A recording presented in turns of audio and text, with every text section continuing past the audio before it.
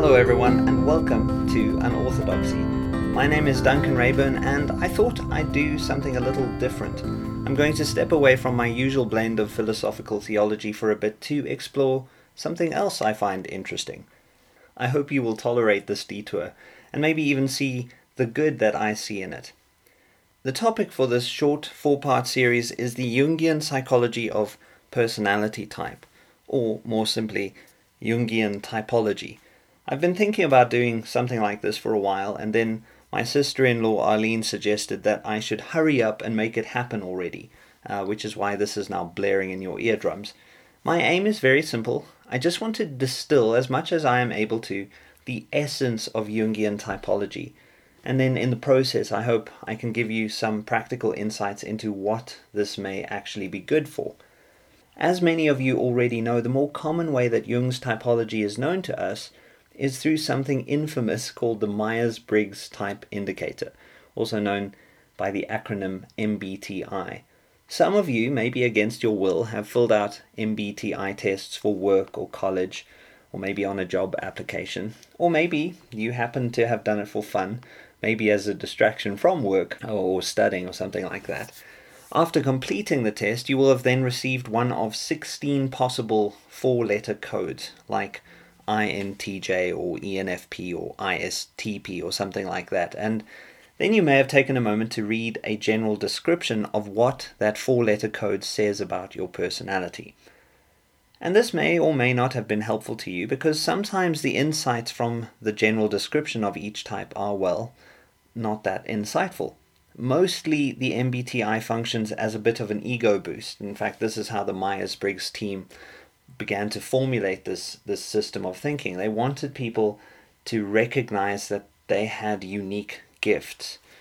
But I think focusing only on the strengths of each type is quite limited, especially when it comes to personal growth. Really growing means knowing not just what we're good at, but also knowing what we need to compensate for, given the various compensations that personality itself is made up of. Yes, I'm saying I think our personalities can be thought of as compensations, or even maybe as coping mechanisms. And like all coping mechanisms, they have benefits as well as drawbacks. Some of you already know that the MBTI has gotten a bad rap, especially in recent years, and just for the record, I don't think that this bad rap is entirely undeserved. A lot of the criticism is for its abuse in recruitment tests as part of job applications. And as much as the MBTI does allow for insights regarding what kinds of jobs you'll be good at, or maybe even what you'll find fulfilling, the only one who can tell accurately whether you want to do the job is you. The MBTI is not supposed to replace your subjective experience, but is supposed to help you to articulate your subjective experience. And to this, I'd also add that it's an abuse of the MBTI to use it as a way to prejudge people in any form, way or fashion. It's important to let people speak for themselves. Most of the criticism of the MBTI has been for a lack of scientific evidence with regard to its validity. The reliability of MBTI tests is also extremely poor, which may be because people don't understand themselves, but it could also be that the tests need to be refined in some way. In any case, with regard to its scientific validity, there are people like Dave Superpowers at Objective Personality and Juan Sandoval's Cognitive Type team that are working on making Jung's typology more objective. And the results of this are looking pretty good, at least on the side of being more consistent than the usual yields of the typology test. Still, on the so-called scientific issue, it's important to realize that typology, personality typology, deals by definition with subjective experience.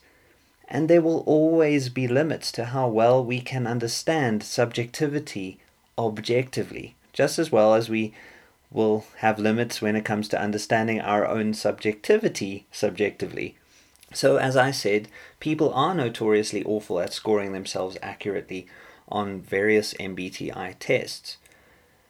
But as I see it, one of the best ways, although not the only way, to get beyond all of this inaccuracy and also beyond the deluge of misunderstandings that arise because of all this mistyping, is to get beyond the Myers-Briggs type indicator. And that means looking at the Jungian thinking that the MBTI is based on. Carl Jung is famous for all sorts of things, of course, including his ideas around archetypes, the collective unconscious, dreams, mythology, and various other aspects of analytic psychology. I've referred to some of his thinking quite a bit in my own podcast, as many of you know, but as he was starting to develop his ideas beyond those of his contemporaries, people like Sigmund Freud and Alfred Adler, he was confronted with the question of how different turns of mind affect the way that people approach their concerns and deal with being in the world. Jung spent an inordinately long time trying to figure this out, and then he started to identify specific categories of people on the basis of different processes of learning and deciding. But even before getting to the details of these different processes, Jung, at least to begin with, suggested two broad categories of people, namely introverts and extroverts. Now, of course, the terms introvert and extrovert are so much a part of our everyday usage that we may easily overlook what Jung meant by them and why that should even matter. So, for example, people may think automatically of introversion as shyness or extroversion as being more outgoing, but even there we're starting to make some mistakes around what Jung actually meant. In Jung's 1921 book Psychological Types, which is my main textbook for what I'm sharing with you here, Jung suggests that everyone will have a more fundamental attitude towards the world, either introverted or extroverted. And this, broadly speaking, refers to the direction of a person's mental energy. Think of the word version, that's part of both words, introversion and extroversion.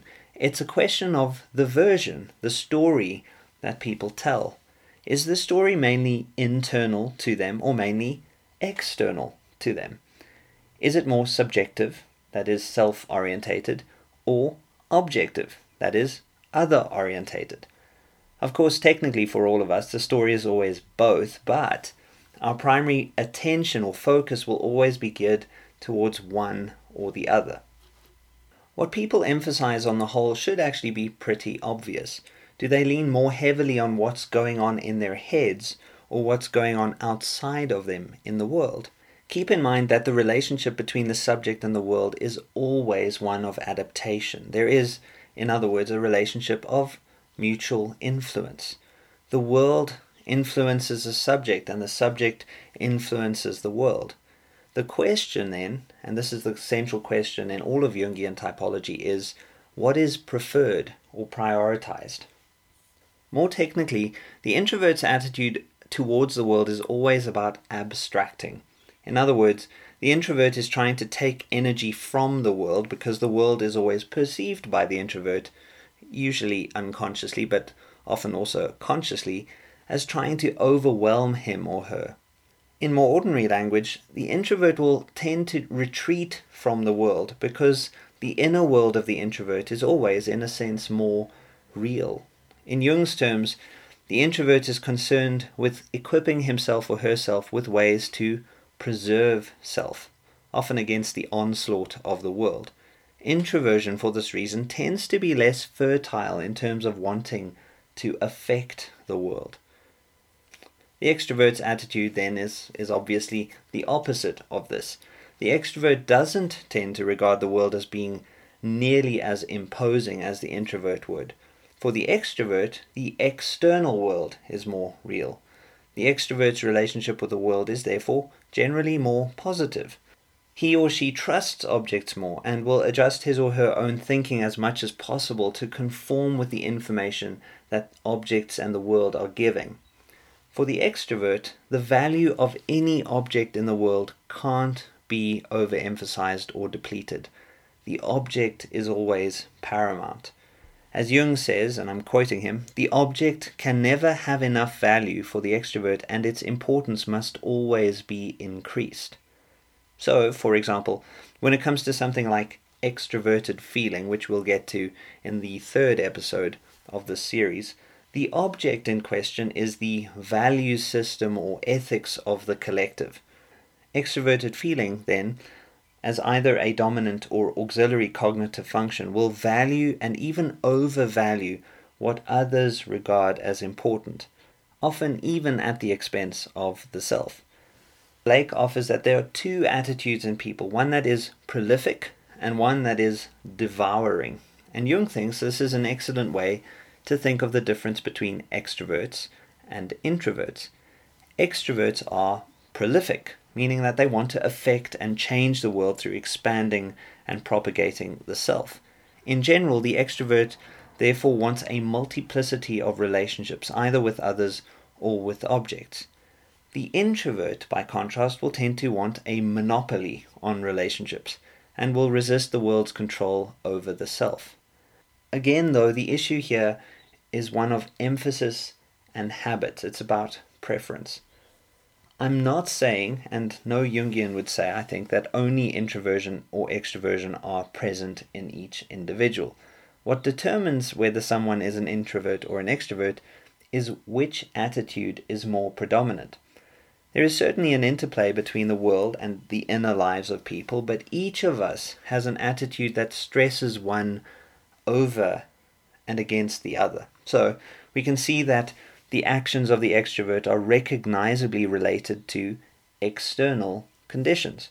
Even the ethical considerations are those of the society or of society's needs. The extrovert will adjust himself or herself according to perceived external needs.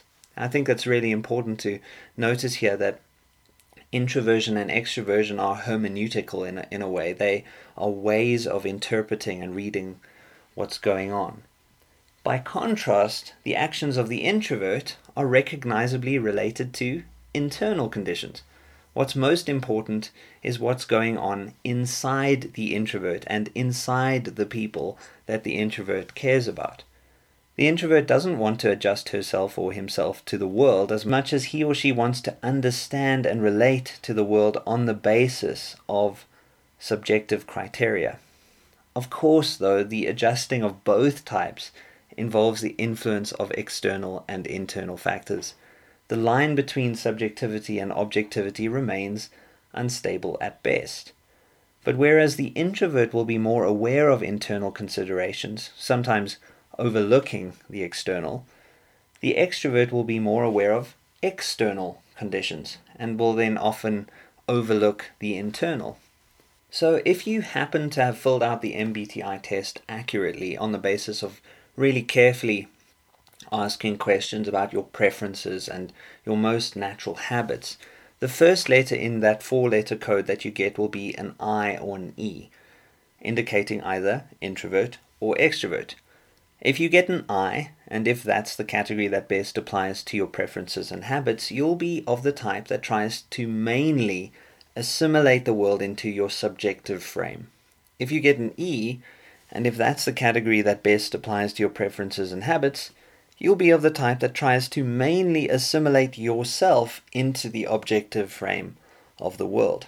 Now, when we get to the different cognitive functions in the next 2 episodes, these 2 letters, I for introversion and E for extroversion, become important for designating the orientation or attitude of each of the 8 cognitive functions. I'm going to recap this as we go along, but I'll mention them here just so that you get a preliminary feel for the categories. So, when it comes to the learning functions or perceiving functions, S for sensation and N for intuition, you can have introverted sensing, or SI for short, or extroverted sensing, that's SE for short. The I and the E next to that S for sensing indicates the attitude of the sensing function. And you can have introverted intuition, or NI for short, or extroverted intuition, that will be NE for short. SI and SE function very differently from each other, and NI and NE function quite differently from each other too, but we're going to get to more on that in the next episode.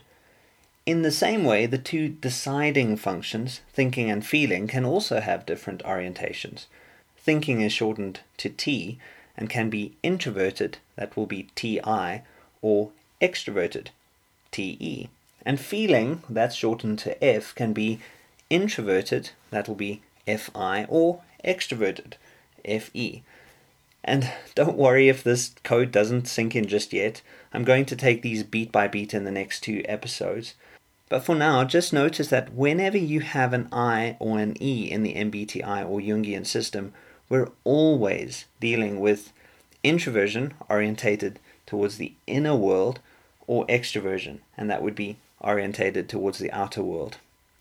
Very importantly, Jung's ideas around introversion and extroversion are not about social ability, although, yes, sometimes there is a correlation. Introversion does not equal social anxiety or neuroticism, for instance, although some of my introverted friends do happen to have social anxiety and struggle with negative emotion. As an introvert, I don't get social anxiety, and for the most part I'm very low on neuroticism, but often the very thought of going out and seeing a whole bunch of people is so draining that I will do almost anything to step away from that kind of social setting. Introversion says nothing about security or insecurity either. You might be a very insecure extrovert and I might be a rather secure introvert. You might be an extrovert who struggles with public speaking, while I happen to be an introvert who has no real issue with public speaking.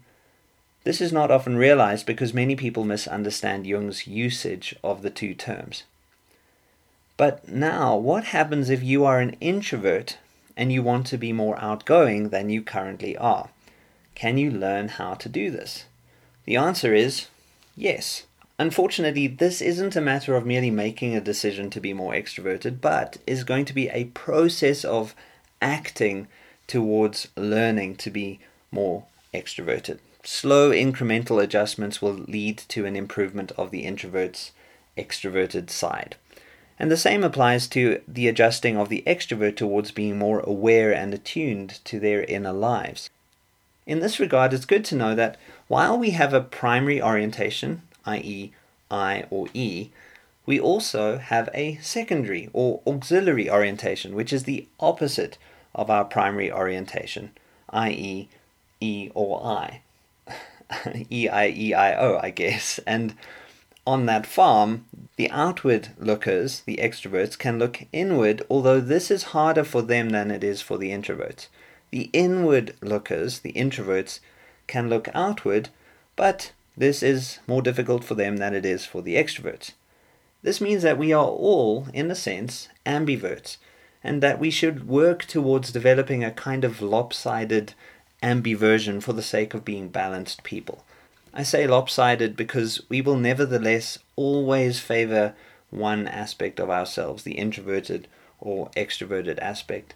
That is our primary and most natural attitude. The idea that we can live by the bread of introversion or extroversion alone is clearly nonsense. But the precise description of the primary and auxiliary attitudes of each of us will only really make sense when we get to the cognitive functions. The general principle can be mentioned here, though. Introverts need to grow their extroverted auxiliary function, and extroverts need to grow their introverted auxiliary function. It's going to be about acting out the function rather than just thinking about it, as introverts are prone to doing. And if that makes no sense to you, I think it's a good idea to keep the principle in mind. If you want to grow in something, the best way to grow is to actually do the thing you want to grow at. It's like practicing a musical instrument. It's not going to help you to just look at it or think about it. You actually have to live into the thing that you want to get better at. But as we move towards a conclusion for this episode, what does all of this mean for life? Well, obviously many things. But for one thing, it's clearly important to consider what this means for how you handle yourself in the world and how you relate to the world and other people. Some of you, thinking types, you'll get a little T in your MBTI code, will relate to the world in a more impersonal way. Others, feeling types, you'll have a little F in your MBTI, you'll relate to the world in a more personal way. And just knowing this and working with this can save you and others a lot of pain and misunderstanding. The ideal is obviously that whatever your style is, you work with others in a way that finds the best compromise between how you work and how they work. Relationships, as you all know, involve give and take, and the give and take between you and others should always allow space for both you and for them. Sometimes you'll be pushed beyond what you're usually comfortable with, and sometimes they will be. But the best form of accommodating everyone will involve taking everyone into account. A useful principle to apply to the question of the interaction of introversion and extroversion is this. There is no competition, and there is no need for competition between introversion and extroversion. Both have strengths, both have weaknesses. But what is definitely a weakness is when one of the two gets to have the biggest say. And this is where the tension can easily arise in our relationships. Tension often arises when people expect others to operate against type, when those others don't want to, or when there is no room for others to be who they actually are. In other words, when people are not given the space to be who they most naturally are, unhappiness is bound to arise. Introverts tend to need to acknowledge the various good points to the extroverts' approximate one-to-one relationship with the world, and their need to process their inner lives outside of them as well. And extroverts need to be patient with the introverts' need to have space and time to themselves to process that very complex world inside of them.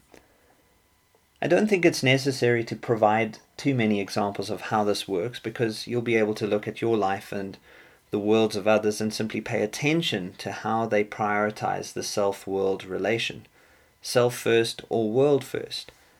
I've found that in the to and fro between introversion and extroversion does tend to get the upper hand.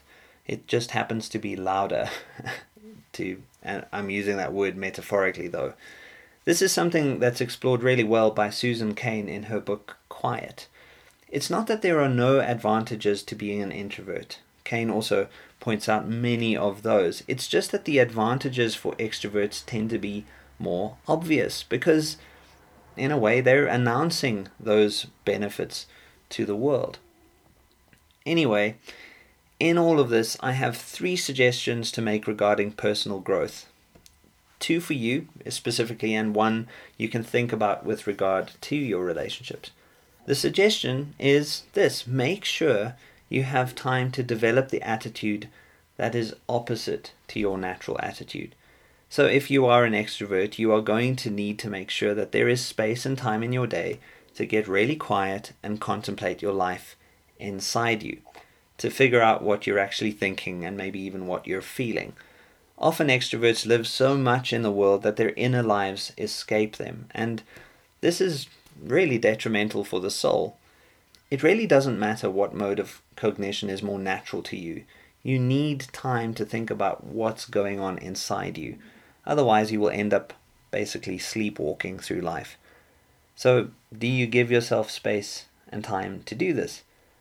There are various ways to do this, and there are even very extroverted ways to do this, but the gist is that the extrovert needs to give herself or himself a chance to turn away from the world, whether in talking in therapy or to a friend or in writing or just maybe meditating. I think reflection is essential. And introverts, well, the opposite will be true for you. You need to learn to step beyond your inner life. There are, of course, healthy and unhealthy ways to do this, just as there are healthy and unhealthy ways of engaging your inner life for both introverts and extroverts. But the principle is this: the real world is not nearly as hostile to you as you think it is. In fact, it can be and often is very good for you. Sometimes the form this will take can look very similar to the form that it takes for the extrovert, but the principle here is not just what you do, but how you allow yourself to be directed differently towards the world. Instead of self-orientation, you will allow yourself to be directed away from yourself towards what is outside of you. That said, though, here is my second suggestion. Make use of the time you have to explore and work in your natural attitude effectively. So introverts, you need to make sure that you use your introvert time effectively. It's not merely about downtime or time away from the bustle of things, but is about using that time and space in a way that is actually constructive. Some introverts I know, especially the one that I know best, namely me, are not always nearly as in touch with what they need and feel as you would expect. But it is up to them to figure out how to grow into knowing what they are and what they need as they walk through the world. And extroverts, well, you need to use your extrovert time well too. Then, lastly, more general relationship advice. I think it's a great idea to pay attention to the people around you and to really try to pay attention to what they need. And sometimes this doesn't mean presuming you know what they need before asking them, but actually requires you to ask them what they need.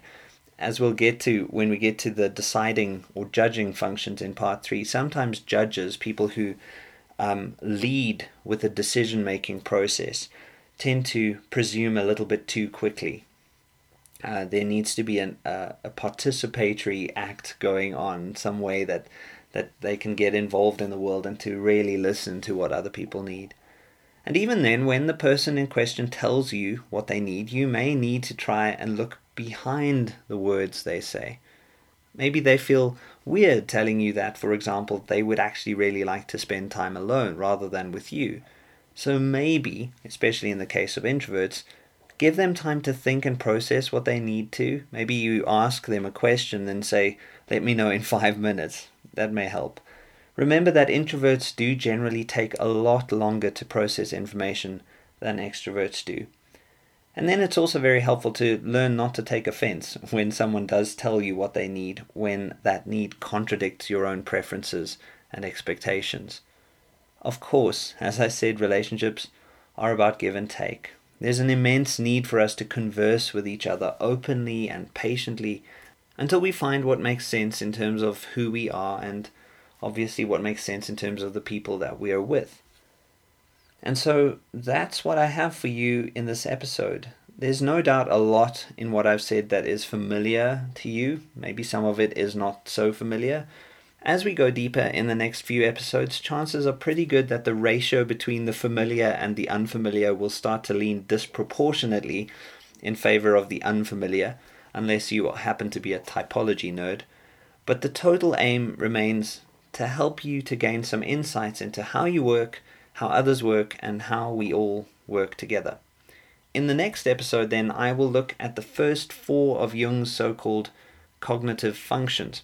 Those will be the learning functions pertaining to sensation and intuition. So, if you're interested, you are very welcome to join me for that. Until next time, take care, everyone.